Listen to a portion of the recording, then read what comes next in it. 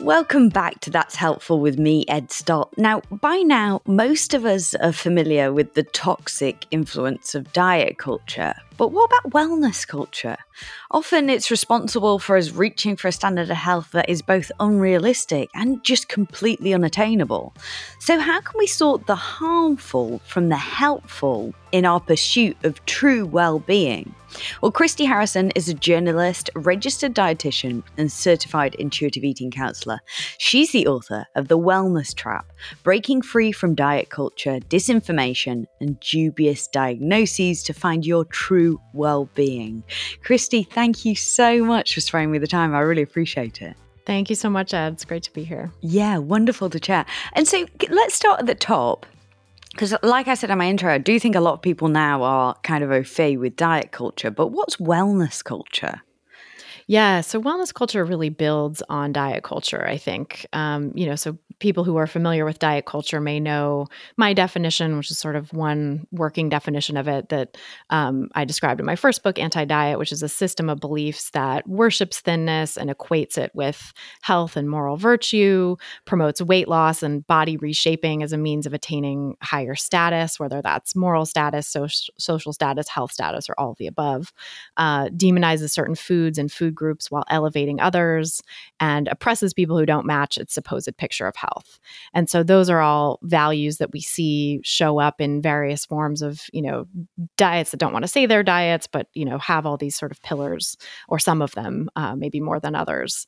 But wellness culture, I think, basically incorporates these values wholesale and then adds several other major tenets of its own. So it really denigrates conventional medicine, quote unquote, Western medicine, and idolizes alternative, integrative, functional, quote unquote, natural and holistic methods.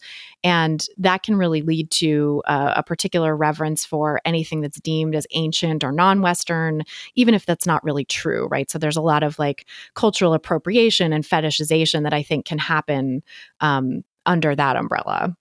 And we also see a lot of sort of emphasis on individual responsibility and, making health and wellness something that people are individually responsible for as opposed to collectively. And, there's this endless pursuit of self-optimization that is really encouraged, but also leads people to think, if it's ancient, it's better. If it's natural, it's better. There's a lot of this language in wellness culture that I think denigrates conventional medicine and paints doctors as being sort of out to get you or not in your, not having your best interest at heart.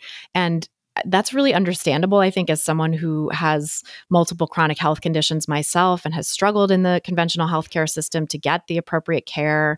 There are a lot of things that aren't really well understood or that have, don't have great treatments in this day and age, yet in conventional medicine. And so I think that leads people to feel really unserved. And, there can be a real lack of empathy too from doctors in the conventional healthcare system. It's kind of hit and miss. And sometimes you can stumble on really empathetic doctors. But I think if you have enough encounters with doctors who don't take your symptoms seriously or make you feel like it's all in your head, that creates this sort of vacuum that I think these alternative approaches come to fill.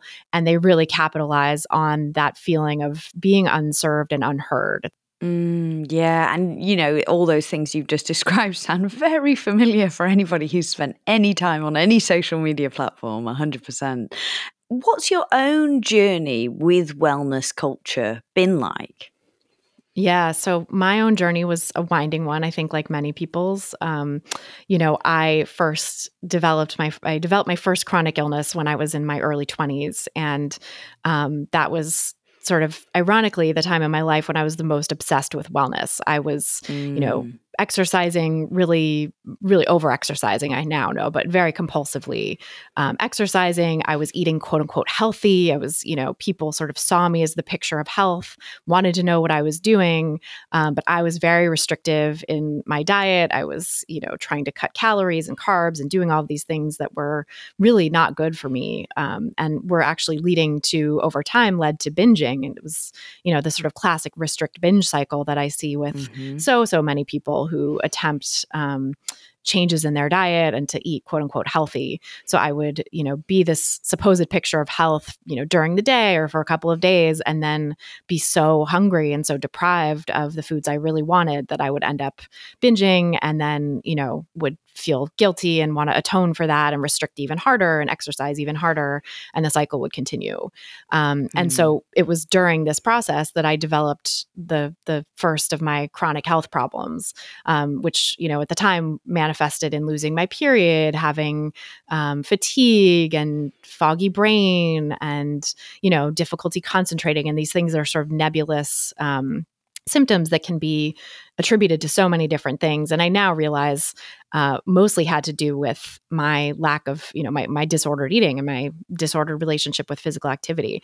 But I also developed Hashimoto's thyroiditis, and that runs in my family. It's an autoimmune condition, and my mom has it, and she had it probably undiagnosed when she was pregnant with me. And, so there are a lot of reasons to think that I would maybe have developed that anyway. But I think that the timing of it was interesting. And I wonder whether potentially the disordered eating and overexercise helped to, trigger it.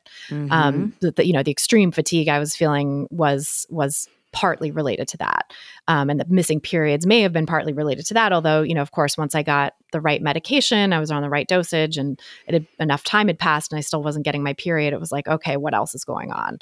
And, doctors couldn't really figure it out. And because I was never, I know now that I was weight suppressed for me, that I was very much at the low end or below the low end of my own weight range that's, good for me and that my body wants to be at. But I was never emaciated. I was never what doctors considered to be terribly underweight. And so nobody really flagged my weight as a concern. And therefore, nobody really flagged my eating and exercise as a concern.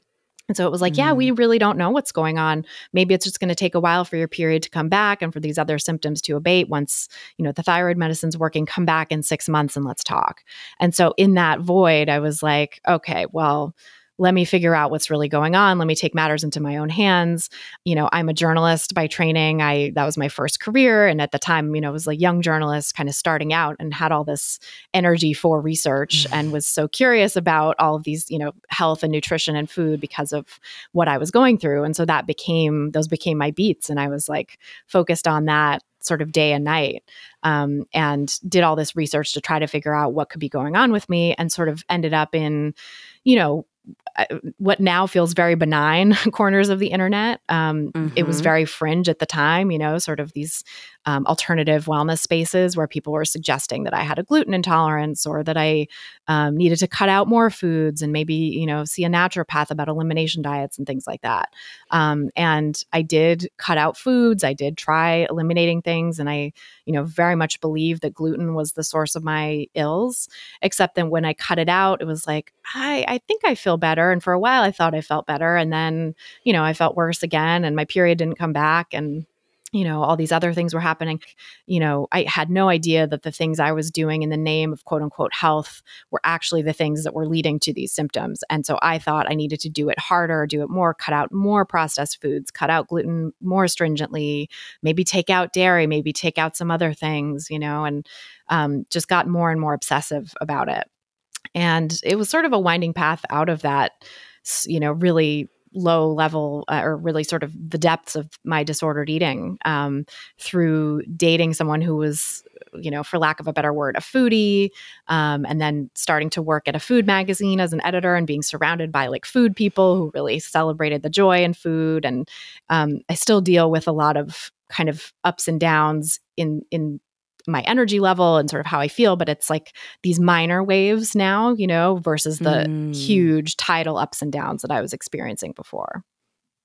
Your story is so familiar to me. It feels like you're telling me my story. Do you know, and I'm sure when you speak to people about this, they say the same thing. And I'm sure for so many people listening, they'll be like, oh my gosh, that could be me.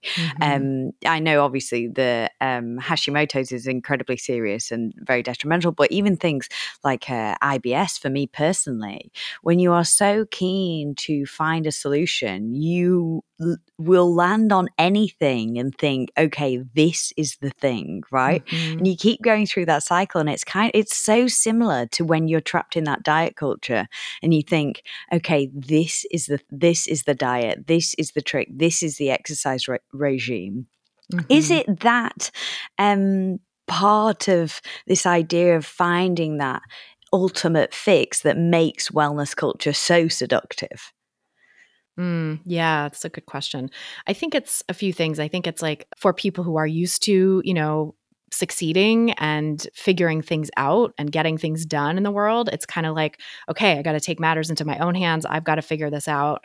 And, we're not experts in everything, right? This is a point that I talk about in the book related to something that Tracy McMillan Cottom, the columnist, talked about in one of her columns about, this notion of feeling like we need to be experts in everything. And, that relates to like people thinking that they know about vaccine science and can, outsmart the experts on that, or right, this breakdown of like trust in experts and trust in institutions makes us feel like we need to be experts in everything, even in things that we aren't really trained in. And so I think it can lead people who are otherwise, really capable and smart and maybe have expertise in one area of life, to be sort of seduced and sucked in by seeming expertise in areas where they don't have as much knowledge, right? And that definitely has happened to me. It's happened to so many people I know who are sort of, science-minded and generally want to follow the science. There's actually research, though, that shows people who have a broad trust in science actually are more likely to be duped by pseudoscience and fooled by, sort of pseudoscientific arguments that have like scientific references attached, even when those references are totally meaningless or don't, they're to studies that don't really exist or something like that. But, people who have this sort of broad trust in science will feel like, okay, that can, I can trust this. And this is like a firm basis for my to live my life or whatever. People who are actually more skeptical and are more encouraged to think critically about science and not just have a broad trust in all science do better when it comes to being encountered by pseudoscience. And that's something that I learned, much later in life, right? Actually, I think came across that study while researching this book, but sort of intuitively have stumbled into a much more critical approach to science over the years, just based on, what I learned about weight science and the flaws and pitfalls with that, through my research into diet culture. Also getting my master's in public health and learning about research methods and how to, determine the quality of a study and kind of look past the abstract and things like that. But in my early years as a journalist, I was reporting on, nutrition science and other areas of health, not really knowing how to read those critical nuances of studies, sometimes just reporting based on press releases. And I know so many journalists do this, that don't have expertise in science and how to read research. And so we'll sort of uncritically report these incendiary claims like whatever it is, red meat will reduce your lifespan by X years, or chocolate will, increase your whatever. It's like all of these sort of sensationalist headlines, which are then rewarded with, by our attention economy, right? By like the likes, clicks, and shares and eyeballs that those kinds of stories bring in. And so they reward the media outlets that do them. And so everybody does that. And then I think, even smart people who, because I'm talking about like myself as a journalist, and I think you have a background as a journalist too, right? So like a lot of us as I know I have a lot of journalist friends who fall into this camp too, who've sort of been, seduced by these types of studies and headlines about studies and stuff. But then I think even people who are not journalists, who are like smart consumers of media and are going to media outlets they trust, read these kinds of headlines and are like, okay, well, my gut health is really connected to everything. And this expert who's being interviewed in this story says that I have to cut out all of these foods for gut health and I have to add probiotics and I have to do all these things. And so I'm just going to do that, because I trust the experts, right? Or in some cases, people might feel like, let me, do a deep dive myself and like try to become an expert on these issues. And I think the problem is that the way social media is structured, the way like Google is structured, once you show an interest in one thing, right, it's this attention economy issue again. We're fed more of the same. We're fed more of what the algorithms think we're going to like. And so, we can easily get down these rabbit holes. And that's another aspect of wellness culture that I didn't touch on before, but that I usually mention, which is that like wellness culture really gives, anecdotes and social media testimonials and like the content on social media so much weight and far more weight in many cases than sound scientific evidence, and doesn't really help people learn to tell the difference. It's I think wellness culture really incentivizes people to quote unquote do your own research in this way that's going to almost inevitably lead to these sort of extreme, unscientifically supported, pieces of misinformation in many cases that are sensational and do really well on social media and go viral. There's, a lot of evidence that the more viral or that the more misinformation something contains, the more viral it tends to go. Because misinformation, algorithms really privilege novel content that provokes moral outrage and division and anger. And, misinformation tends to hit all of those notes.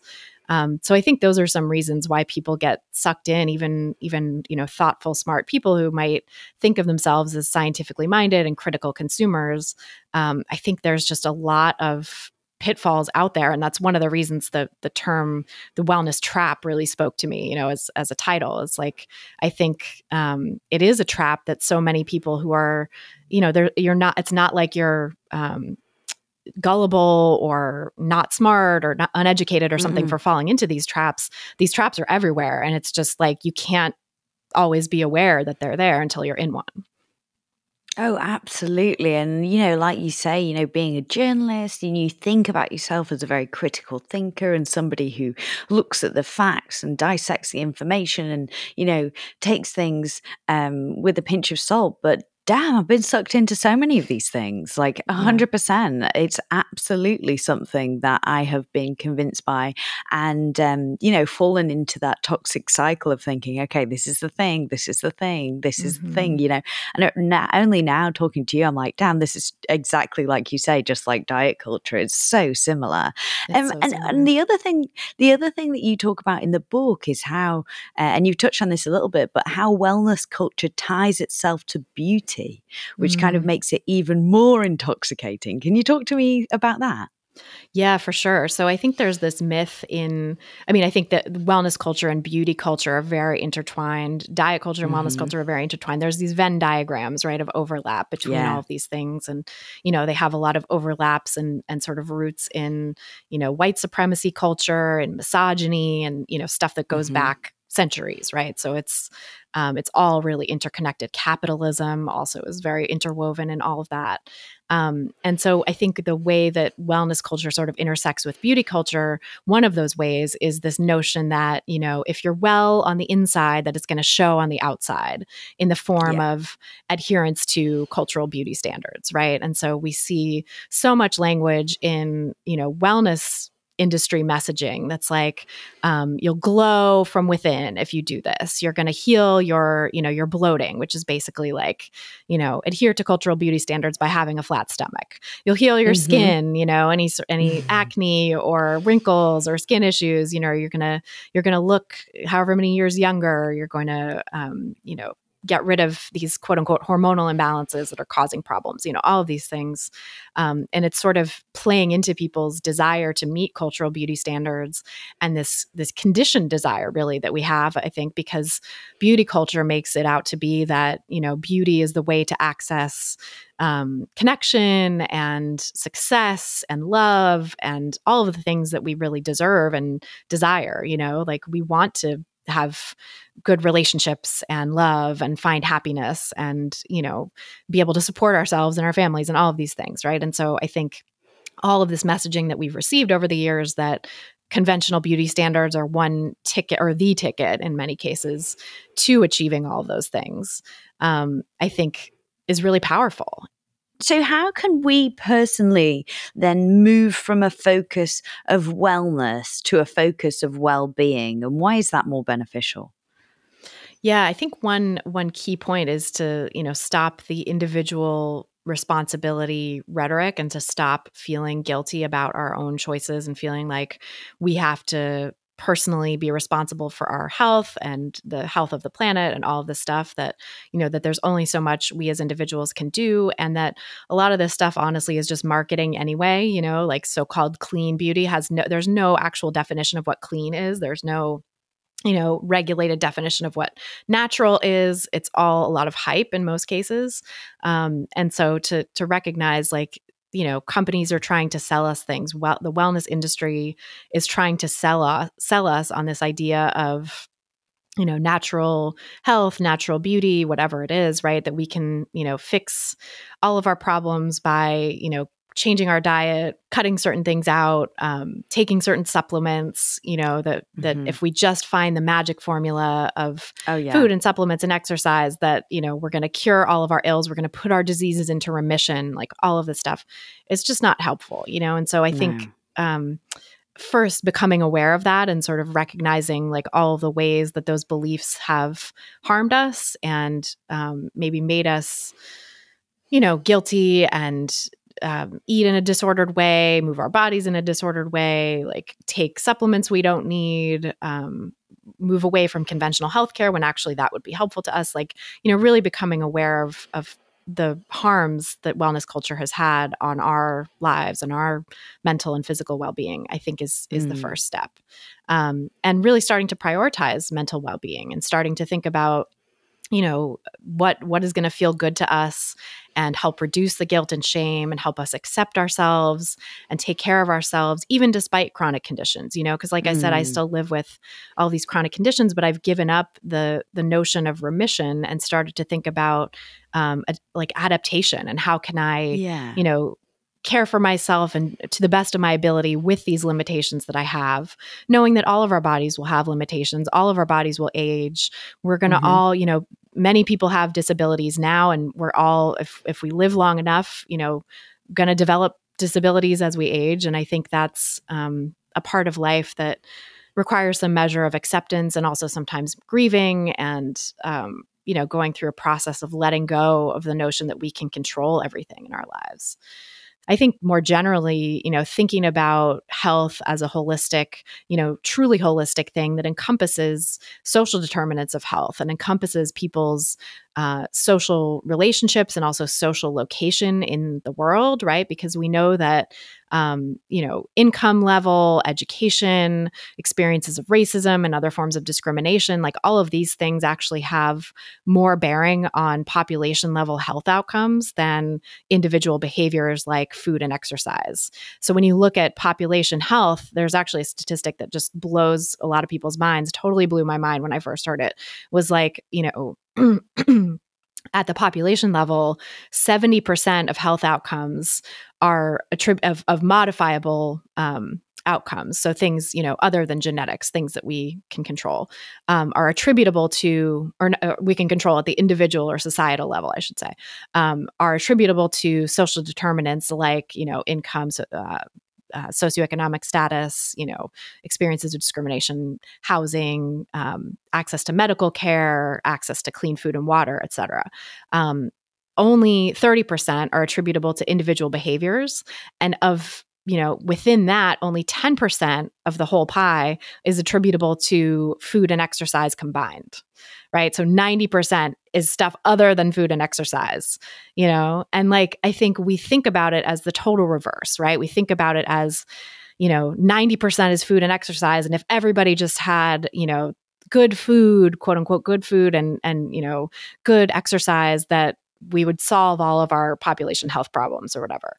And I think, it's really missing the point that those sort of individual choices are so minor in comparison with these larger systemic issues. And even when it comes to individual health behaviors that people can control, 20% of the, of the 30% that is attributable to individual behaviors, more than, 2/3 of it is not related to food and exercise, right? It's things more like, not smoking, safe sex practices, getting enough sleep, things like that are have nothing to do with food and exercise. And so, yeah, I think just thinking about health and well-being in a very different way that encompasses those social determinants, I think would really change a lot of people's relationships with their well-being.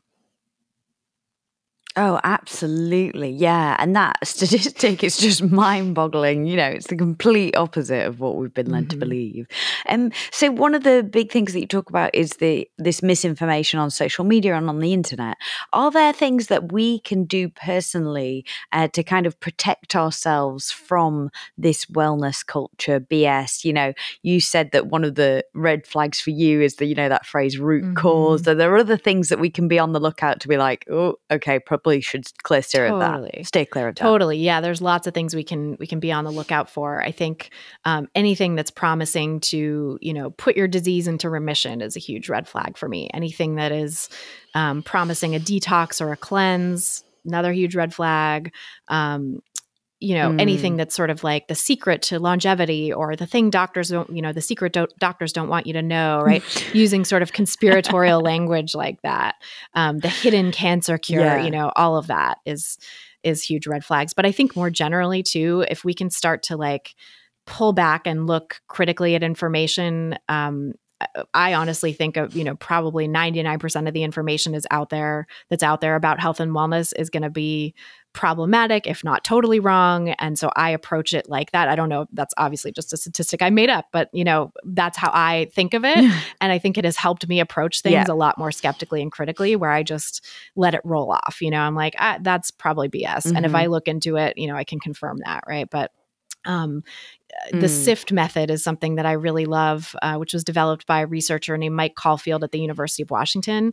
And it stands for stop, identify the source, find better or other coverage, and trace claims, quotes, and media back to their original context. And again, this takes time and we don't all have the time to do that. And so I think, if the earliest part of SIFT as being stop, I think that's, we can just stop, right? We don't have to do any of the other stuff if we stop before we sort of take in the information, right?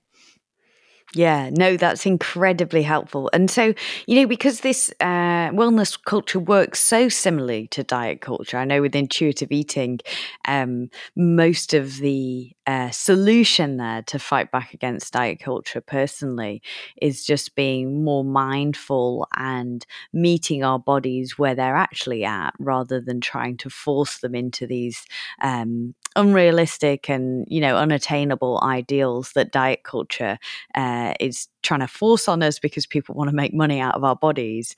It strikes me that there's a very similar solution for wellness culture, which is a lot of the solution is kind of meeting our bodies where they're actually at and accepting them for what they are. Like you're saying, I'm not saying that you wouldn't look for a solution or medication or something to make these issues, like particularly with your chronic health issues, better, but coming at it from a place of acceptance and the fact that nobody's body is perfect and everybody has things that they're working through and are trying to deal with. Would you say that that's an accurate perception of this? Totally. Yeah. I think there's a lot of parallels between intuitive eating and sort of maybe more intuitively relating to our bodies. I mean, it's tricky, right? With like, what is intuition? And some people get, can get so disconnected from that intuition. But I think, similarly, like letting go of all the rules and the guilt and the ideas of what it's supposed to look like, when it comes to food or when it comes to health. Right. And thinking, like in the case of IBS, right? Like thinking about, a bloated belly is something that's just normal. That's just, that's okay. That's not something you need to deal with. Pain certainly is one thing, but the look of bloating, right? And the way that maybe it's uncomfortable in certain pants, thinking about that as a matter of acceptance and working on accepting your belly for what it is and making accommodations, maybe buying pants that are more comfortable in the waist, not trying to squeeze into small clothes, not trying to wear shapewear that, makes it go away, actually giving yourself the space for comfort around this issue, right? For me personally, and I know for many people I've worked with, that has been huge, like just having that level of acceptance for whatever chronic health conditions we're experiencing and saying like, how can I make accommodations for this and treat myself with kindness and compassion as I'm going through this, that takes away, I think, a lot of the sort of tension and anxiety and stress and guilt and anger and fear around the symptoms that can then let us relax and sort of like help our bodies actually feel better physically, And I think in many cases, certainly chronic illnesses and conditions will persist, but I think they become a lot more manageable when we stop holding ourselves to these extreme sort of unattainable standards, right? I think there's a lot of value in kind of a disability justice lens on things where we think about, disability as something that is, doesn't need to go away, or that we don't need to fix, that we don't need to eradicate or put into remission, but actually, something that can be accepted and even celebrated and, treated with respect. And so, learning to relate to our bodies with that kind of kindness and respect for whatever, illnesses or disabilities or ways that our bodies don't meet up with cultural standards, I think is a really useful practice and can be helpful no matter what you're dealing with. And then I think, of course, there are physical symptoms and issues that people will need help with and need support for. And I think finding healthcare providers who are empathetic and accommodating and can help you, do your best to manage those conditions is really important too. And unfortunately, I think there's a lot of empathy to be found in alternative medicine spaces, and that people are desperate for empathy. And I think they're actually, alternative medicine providers often provide that. The unfortunate thing is that what they're also providing is, often ineffective and in many cases harmful. And, they're sort of promoting this idea that you need to just be working harder and cutting out more foods and taking more supplements and doing more kind of extreme things. And so ultimately I've talked to a lot of people and, interviewed some people for the book who said that kind of the care effect, right? That sort of sense of well-being that can come from having a provider who really takes you seriously and empathizes with you tends to wear off over time if the person is like, okay, well, this didn't work. Let me throw this other thing at you. Let me have you do this. Let me have you, do all of these additional extreme and restrictive things. And so I think for anyone who's listening to this who, has been down that road and has found like empathy and support from alternative providers, but also is starting to question like whether it's actually working and starting to feel like there's a lot of sort of personal responsibility messaging and guilt and shame around why they haven't put their disease or illness into remission yet.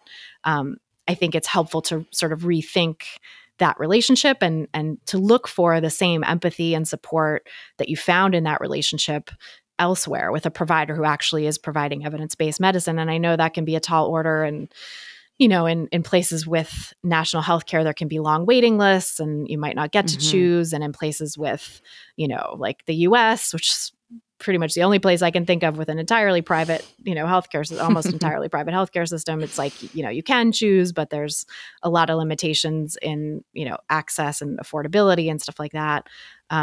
It's complicated, right? So I don't want to say that it's easy. And I think that we all deserve that kind of empathetic, compassionate care that also is evidence-based, that also is going to give us things that are, realistic and not kind of really out there on the fringes that could potentially harm us. And so, I don't know the solution to that, right? I think, again, there's probably systemic solutions in there that need to happen for giving people more access to that kind of quality care. But I think to the extent that it's possible for you to look for it and to continue being persistent, I think that's a helpful thing to do. And I know for me, like, I am someone with a lot of privilege that I was able to do that and to kind of keep searching until I found good providers. But I know that they are out there and that it's possible to find them, and I think that's been so helpful for me personally. Yeah, absolutely. Thank you so much, Christy. I really appreciate you sparing me the time today. This has been absolutely fascinating and incredibly helpful. Thank you. Thank you so much, Ed. It's really lovely to talk with you. Christy Harrison is a journalist, registered dietitian, and certified intuitive eating counselor. Her book is The Wellness Trap: Break Free from Diet Culture, Disinformation, and Dubious Diagnoses and Find Your True Wellbeing. I'll pop a link in the show notes because there is so much more to this. You're definitely going to want to check it out. And I'll pop links to Christy and her work and where you can find her on social media and some more information about this. So definitely go and check that out. If you're enjoying the series so far and you're new here, please make sure that you are following so you don't miss an episode. And if you've enjoyed it, please leave me a review wherever you're listening. You know I love to read them and it really makes my day. So thank you so much. Thank you so much for joining us. I really appreciate it. I will speak to you soon. I'm Ed Stott. I sincerely hope that's helpful.